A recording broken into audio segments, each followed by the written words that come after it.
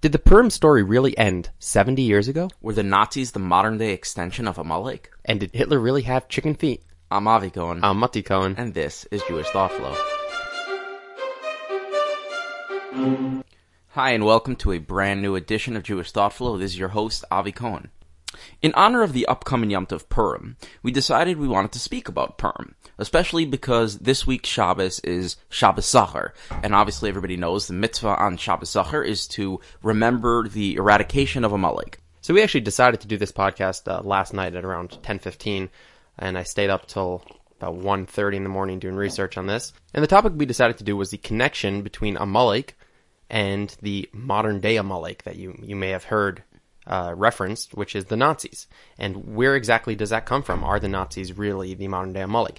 And are there more connections between the Nazis and Purim? You probably have heard of the Nuremberg trials and a certain connection there, but in the research that we did, we found many, many more connections. And it's a really fascinating story, and we're really happy and excited to be presenting it to you today. So a lot of us like to think of Amalek, Haman, as things of the past, aspects of the Gentile world that no longer bother the Jewish world. We're not facing extermination right now. However, 70 years ago, during the Holocaust, the Jews faced extermination. And not only that, but every 50 to 100 years prior to that, there was events that threatened the existence of the Jewish people, either the existence of a Jewish people in a particular town or in a country, going back throughout our history. So why was this? Didn't we stop Amalek? Didn't we stop Haman? Where is this continuation? So actually, in truth, you can't eradicate Haman, you can't eradicate Amalek until Yemais Mashiach. Amalek is a function or a aspect of the Gullus that you just cannot get rid of. In fact, this idea is spoken up by the Ben Yehoyada on Yuma Chaf Testament Aleph. He writes that Haman was never fully eradicated, and actually through the mitzvahs of Purim every year, we eradicate a little more. So think about it, every year we have a certain remnant of Amalek, a certain remnant of Haman in our world. As we know, Haman was the archetype of Amalek. And through the mitzvahs of Purim every year, we eradicate a little bit, so that next year has a little less Haman, but you're still going to have a Haman. Now, this Haman could take the form of Iran, it can take the form of Nazi Germany, it could take the form, as we're going to see, the pogroms of Tach V'Tat, the years 1648 and 1649, when tens of thousands of Jews were murdered by Cossacks.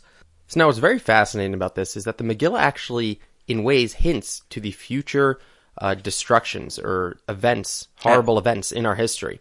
So, for example, in the Shud Shevet HaKahasi, he points out that the Tuf in the word Vatichtav Esther and the Ches in the words Chor, Karpas, Utcheles, which are two psukim in the Megillah, are both written larger than any other letter in those psukim. They're written big.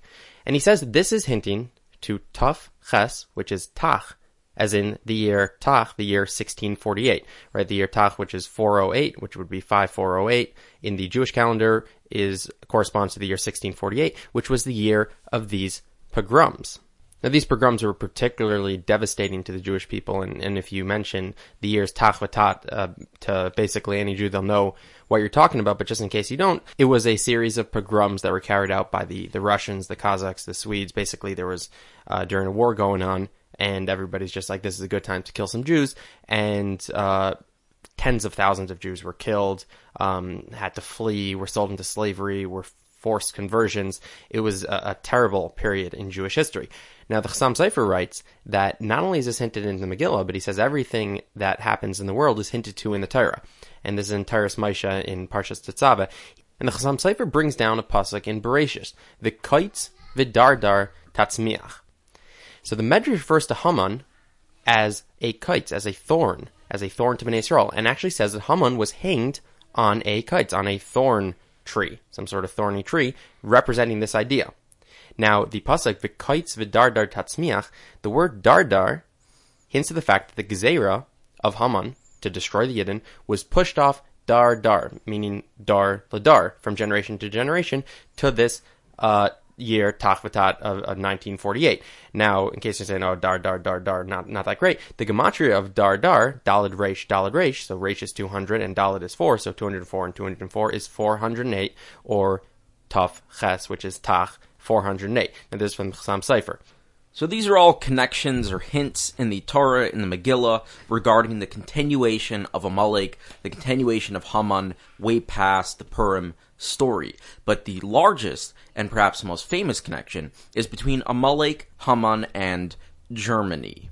So there's a Messiah from the Gra, tradition from the Gra, that Germany is Amalek. And that tradition was so strong that Rabbi Yosef Chaim Sonnenfeld refused to meet Caesar Wilhelm, the German Caesar, when he came to visit Eretz Yisrael. And when he was asked why, he said because of this tradition that he had from the Gra, that Germany is Amalek, and obviously one wouldn't want to go meet Amalek face to face. So now, where does this come from? Where is the Gra possibly getting this from? So it's known that Amalek is a descendant of Esav, and the Gemara in Megillah on Vav Amud Aleph, all the way at the bottom, going on to Vav Amud Beis, brings down a tradition from Rav Yitzchak, where he, on a pasuk, Al titin Hashem me'ave Rasha zmame al tefek, that don't give, Hashem should not give the Rasha his taivas, his desires, and he shouldn't remove his muzzle. So he says this refers to Yaakov, who begged Hashem not to give Esav HaRasha the desires of his heart, and don't remove his muzzle. The Gemara says, Zu garmamya shel Edom. This is garmamya of Edom. Shel malahin yaitin, that if they would go out, machrivin kol elam kula, they would destroy the whole world. Now, garmamya, Germany, they kind of sound similar. It's a little bit more. The Yavitz actually changes the word garmamya to Germania. Now, this is Rabbi Yaakov Emden. He lived far before, the German Empire as we knew it in World War I and World War II. So his correction to turn it into Germany wasn't to fit some nice pshat. It was because he authentically, understood that Germania referenced Germany. Right, which also makes sense because in the Yalkut Shimoni, when it quotes the descendants of Esav, one of them it lists as Germania instead of Germania, and the Gra, the Gemara in Yuma, which also mentions Germania, the Gra also changes it there to Germania. Plus, there is no place Germany. Right. Now, so in terms of the not removing the muzzle, so the Gemara said that if they would leave, they would destroy the whole world, meaning if their muzzle was taken off. So what is that referring to? So the Gemara says that Germany had 300 crowns, and there was 365 in Rome and Italy. There's 365 basically princes, and every day they would go out and fight each other. And because they were fighting each other, because they weren't unified, they weren't able to focus on the rest of the world, and they weren't able to go out and destroy. And this was the muzzle of Germany, was that Hashem made their political situation one where they were focused on internal fighting, and therefore they weren't able to turn their eyes of conquest on the rest of the world. Now, specifically, the Gemara mentions that their unification with Italy, or their lack of unification with Italy, is what caused their lack to be able to fight the world. And this was what Yaakov was begging Hashem, don't let them unite with Italy, which is fascinating for anybody who knows just a little bit of 20th century history. Now, let me just read you a quote this is from history.state.gov. When the United States announced its independence from Great Britain in 1776, Central Europe was a fragmented area of roughly 300 sovereign independent states, kingdoms, principalities, free cities, etc. 300. Just to orient you quickly, this was in 1776. The Gemara was closed around 500 of the Common Era. So you're talking about 1,500 years before that, 1,300 years before that, the Gemara is telling you the state of Germany in the future. Right, and then the number 300 is fascinating how similar that is to the, exactly what the Gemara said. Now, this is a quote from HistoryHit.com. Before 1871, Germany had always been a motley collection of states sharing little more than a common language. Customs, systems of rule, and even religion varied widely across these states, of which there had been around 300 on the eve of the French Revolution. The prospect of unifying them was as distant and disparaged as the United States of Europe is today, until Bismarck. Now, Bismarck managed to unify them a little bit, but as we know... What is Bismarck? Bismarck was I think he was a king in Germany, one of the early, in I think 1871 around. Now, not to get too technical with the history, but in World War I, obviously Germany tried to unite with Italy. Italy ended up remaining neutral, and Germany lost the war. So again, another fulfillment of the Gemara's, so to speak, prophecy that if Italy is not with Germany, that's going to muzzle Germany's advance. Right, but World War II, a similar thing happened, but there was a focus on the destruction of the Jews, which is one of the purposes of Amalek. In other words, Germany and Italy decided to actually get together. And interestingly, Hitler had advocated an alliance between Germany and Italy since the 1920s. This was a prime focus of Hitler, was let's get Italy on our side. And shortly after being appointed chancellor, Hitler actually sent a personal message to Mussolini declaring admiration and homage and declaring his anticipation of the prospects of a German-Italian friendship and alliance. Now, interestingly, even though Germany allied with a few different neighboring countries and or just countries in Europe, Italy, he never broke that treaty with Italy. Now, again, bringing reminiscent of the Gemara, which says that if Italy is against Germany, their path to conquest will be halted. If Germany is with Italy, then there is nothing that's putting the muzzle on the descendants of Esav. So again, we have this tradition from the Gra that Germany is Amalek. We have this Gemara telling us that Germany, the descendant of Esav, the only reason they're not going out to destroy the world is because they have not formed this alliance with Rome. We have in World War II, Germany and Hitler specifically, the leader of the Amalekim, going out, trying to forge this alliance with Italy as hard as he can, and going out to basically go out and destroy the world. Now the question is, the Gemara seems to imply that if they actually ended up getting together, they would end up, if they removed this muzzle of the infighting, they would end up destroying the world. So how did we end up winning World War II? So to this we turn to a fascinating passage in Megillas Esther. Everybody knows the 10 sons of Haman, Parshandasa, Dalphine, Aspasa, Pyrasa, Dalia, Ridasa, Parmashta, Risai, Aridai, and Vayazasa all got hanged from the gallows during the first day of fighting. Afterwards, the king goes to Esther and says, "You've killed so many of my people. What else can I do from you?" The Gemara actually says that Amalek smacked him at that point when he first started saying, "You've killed so many people," because he was upset. The Amalek smacked him and changed him to say, "Now what else can I do for you? Whatever you desire, I'll do whatever you want." Now, Esther, of course, was like, "Hey, you free for lunch tomorrow?" Party round 3.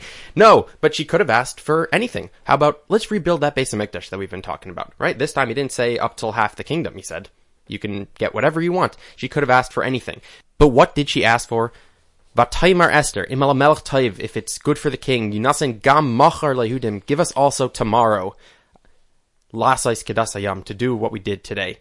Vesaseres Bnei Haman Yitlo al Eitz, and the 10 sons of Haman we will hang from the gallows. Now this is very weird for a number of reasons. First of all, why are you hanging the sons of Haman on the 8th if you just did that yesterday? They were already hanged. I understand you want to fight again because there are still enemies to fight, but why are you asking to hang the 10 sons of Haman again? You can't kill a man who's already dead, let alone 10 men. Additionally, why is she asking? She has a request. She can ask for anything in the world. Why does she ask for another day of fighting? So now, there's a tradition brought down in Esther Rabbah that any time in the Megillah the word melech, king, is mentioned without any qualifiers. Right. So when it's mentioned with Achashverosh, it's talking about Hamelech Achashverosh. When it just says Hamelech, it's referring to Hashem. So now this pasuk is saying, "Vataymar Esther Imal Melech type, if it's good for the king. Who's the king? It's Hashem. Yinasen Gam Machar Lehudim. You should also give tomorrow to the Jews." Now Machar could mean tomorrow, the next day, as we know in the Purim story.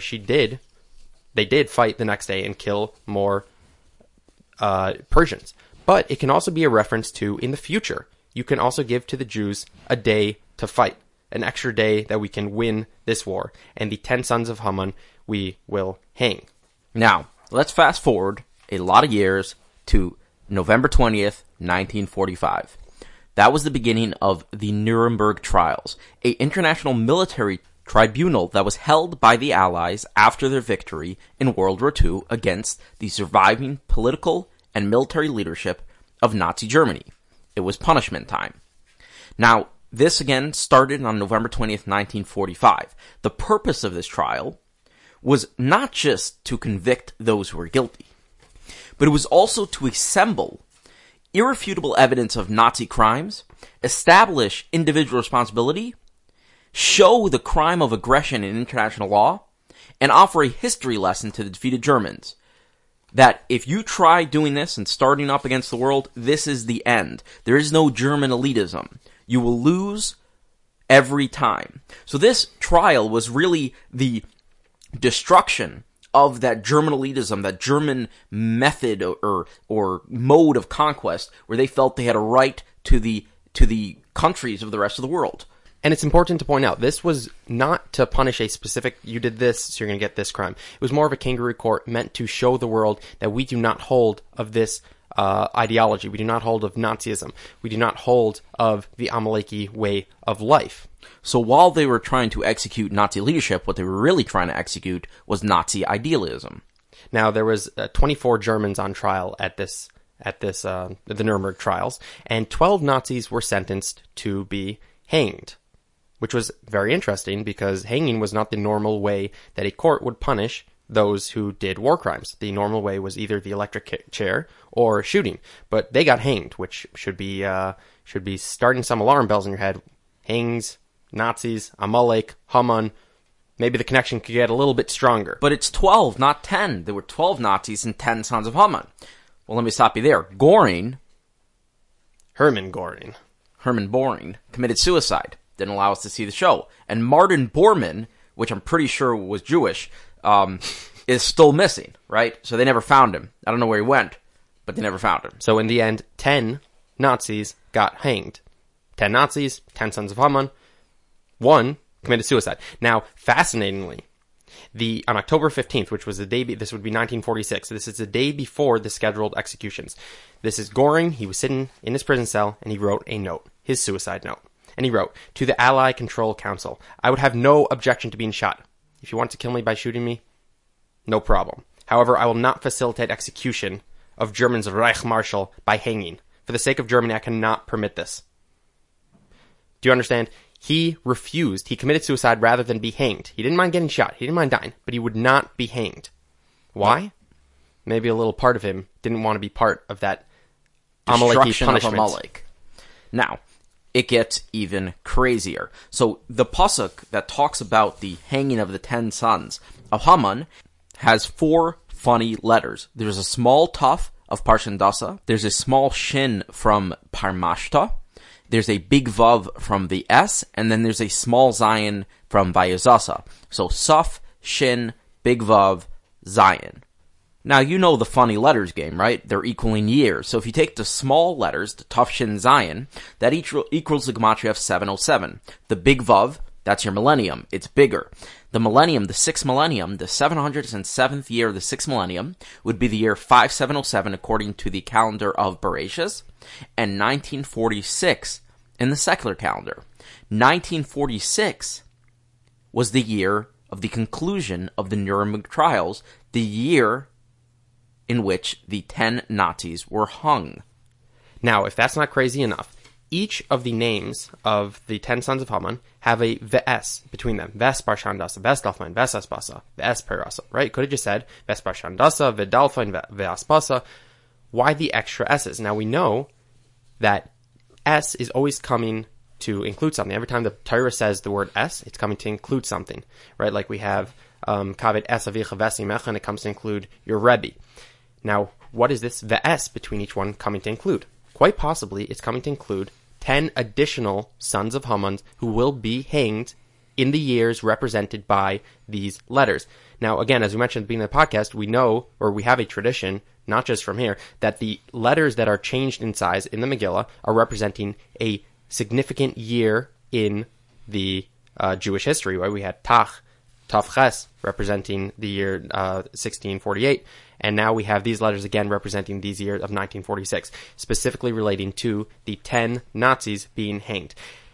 Now, to take this one step further, here is a quote from the newspaper of a reporter who was on scene at the Nuremberg trials at the conclusion as one of the Nazis was being hanged. Now, this Nazi, Streicher, what was his first name again? Julius. Oh, Julius Streicher. Julius Streicher. Julius Streicher. Now, this guy was a very creepy guy, a huge anti-Semite. He was actually the only one of the Nazis on trial who had not participated in any of the killings or plotting of any of the Jews. He was just in charge of the despicable newspaper, Der Sturmler, the stormtrooper, basically, where he had tremendously anti-Semitic attacks against the Jews all throughout, and he was really the what changed the culture against the Jews. It was like the BBC of Nazi Germany. We'll have to, yeah. So here's a quote from the newspaper. This is a reporter on scene. As the guards stopped him at the bottom of the steps for identification formality, he uttered his piercing scream, Heil Hitler! The shriek sent a shiver down my back. As its echo died away, an American colonel, I think it's obviously Colonel, standing by Colonel Mustard? Yeah, okay. Standing by the steps. Said sharply, ask the man his name. In response to the interpreter's query, Streicher shouted, You know my name well. The interpreter repeated his request, and the condemned man yelled, Julius Streicher. Streicher! As he reached the platform, Streicher cried out, Now it goes to God. He was pushed the last 2 steps to the mortal spot beneath the hangman's rope. The rope was being held back against a wooden rail by the hangman. Streicher was swung suddenly to face the witnesses and glared at them. Suddenly, he screamed, Purimfest, 1946. Now you might be thinking this is crazy. Why would Streicher scream Purimfest when he's about to die? So besides for the obvious connections we're building with the Megillah, we have to tell you a little bit of the history of Streicher's connection to the Jewish people and the Yom Tov of Purim. So the day after the Kristallnacht attack on November 10th, 1938, Streicher gave a speech in which he referenced Purim. He said, just as the Jews butchered 75,000 Persians in one night, when they defend themselves from being killed, the same fate would have befallen the German people had the Jews succeeded in inciting a war against Germany. The Jews would have instituted a new Purim festival in Germany. So Streicher really thought the Jews were the bad guys in the Purim story, and really thought they were the aggressors against Persia, and they would also be the aggressors against Germany. Now, who would think that outside of Team Haman? In May of 1924, Streicher authored and published an article on Purim again, titled Das Purimfest, the Festival of Purim. Das Purimfest. That's terrible. He dressed up as a Nazi. We can surmise that in order to publish his venomous attack, Streicher must have had some knowledge about the Purim narrative. He must have done a lot of research on Purim. Now, as an aside, Streicher was recorded as being complaining throughout the whole process in Nuremberg that all the judges judging him were Jewish, which seems kind of fair now that I think about it. Now, one last interesting point. So the pasuk said that Esther asked the king, can we hang as Aseres b'nei Haman yitu al ha'etz, on ha'etz, the tree or the wood? Now, the Ibn Ezra asked, why does it say ha'etz? Why doesn't it just say al eitz? Let's hang them on wood. Why does it say ha'etz? And Ibn Ezra gives an answer. But according to this, we can give maybe another Nakuda which the Megillah is hinting to. The name of the captain, the officer, who was the hangman at the Nuremberg trial, his last name was Woods, John C. Woods. It's possible that the Megillah was hinting that the one who would hang the Nazis, the sons of Haman, was ha'etz, the wood that's going to come about in 1946. Now, another interesting thing is that the day of the hanging was actually Hoshana Rabbah, right? Hoshana Rabbah, well, obviously, has its main point of its Yom Tov. Hoshana Rabbah is known, al pi Kabbalah, that it's the day of the sealing of the Din of Yom Kippur. So to hear the hanging of Haman, the sealing of Haman's fate, which happened, 1,200 years later, happened on Hoshana Rabbah. Now, one last cute point, and this is really for Purim, a little bit of Purim Torah. So we know that Haman's 10 sons got hanged, and we know that his daughter committed suicide after dumping garbage on Haman's head. So she committed suicide. We have 10 Nazis getting hung, and we have one Nazi, Goring, committing suicide, representing Haman's daughter. Now, why would Goring, who was a man, represent Haman's daughter? I'm even Yavin about the history of some of the leadership in Nazis, specifically Goring. And as we see, Esther had the 10 sons of Haman rehanged, but we never have Haman being rehanged. And so to here, Hitler, his body was never found. So just to recap, we have the Ben Yehoyada explaining that Haman and his Gzeira, his decree to destroy Bnei Yisrael, was never fully eradicated. In every generation, when we celebrate Purim, we eradicate a little bit more of Haman's initial decree. We have from numerous Achronim that the big letters in the Megillah, the Ches and the Tuf, are representing a year of a disaster for Jewish history. Tuf Ches, which represented the year 1648, and the riots. We have a tradition from the Gra that Germany represents Amalek, Now, based on this, we can have a deep understanding into the Gemara and Megillah, which explains that while Yaakov requested that Hashem never unmuzzle the son of Esav, which is Germany, and the Gemara tells us that the muzzle on Germany was that they couldn't ally with Italy, that they were always fighting with Italy. We have in World War II, finally they allied, they break Yaakov's request to not have them ally, and we have Esther making a special request from the Melech, not meaning Melech Achashverosh, but Melech meaning Hashem, that please give the Jews one more day in the future, Lamachar, the future where they can fight against Amalek and destroy Amalek. And in that day, 10 Amalekim, or 10 Bnei Haman, will be hanged yet again. The letters in this pasuk specifically reference the exact year that the 10 sons of Haman, the 10 Amalekim, the 10 Nazis get hanged. The Tuf, the Shin, and the Zion. 5707 representing 1946 when they were hanged.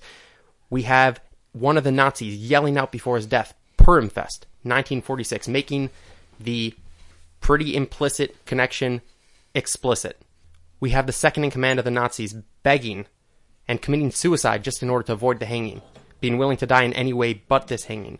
We have the man doing the hanging. His name was Wood, representing the pasuk of Al Ha'etz. And finally, the date of this hanging was Hoshana Rabbah, the day of the sealing of the fate of the Din of Yom Kippur. And I think it's very apropos to the story of Purim, because the Megillas Esther, one of the ideas behind the name Megillas Esther is Giloi Esther, Hester, to reveal that which is hidden. Because we know there is no Hashem's name in the Megillah, there is no Nisim in the Megillah. The whole story is natural. Yet through the writing of the Megillah, through the piecing together the different parts of the narrative, we see Hashem's hand so clearly. And so too with this. A person could skip by and just, the Holocaust happened and okay, it was against the Jews. But every detail about it, if one looks carefully, one can see patterns of Jewish history, patterns of Hashem's hand, and really we try to bring it to the forefront so a person can get a deeper appreciation of the relationship between Amalek and Klal Yisrael, and a deeper appreciation of how Hashem's hand is with us throughout history. And hopefully with the hanging of these 10 Nazis in 1946, we have eradicated the Amaleki ideology from the course of Jewish history. And with it, we will prepare for the final coming of Mashiach.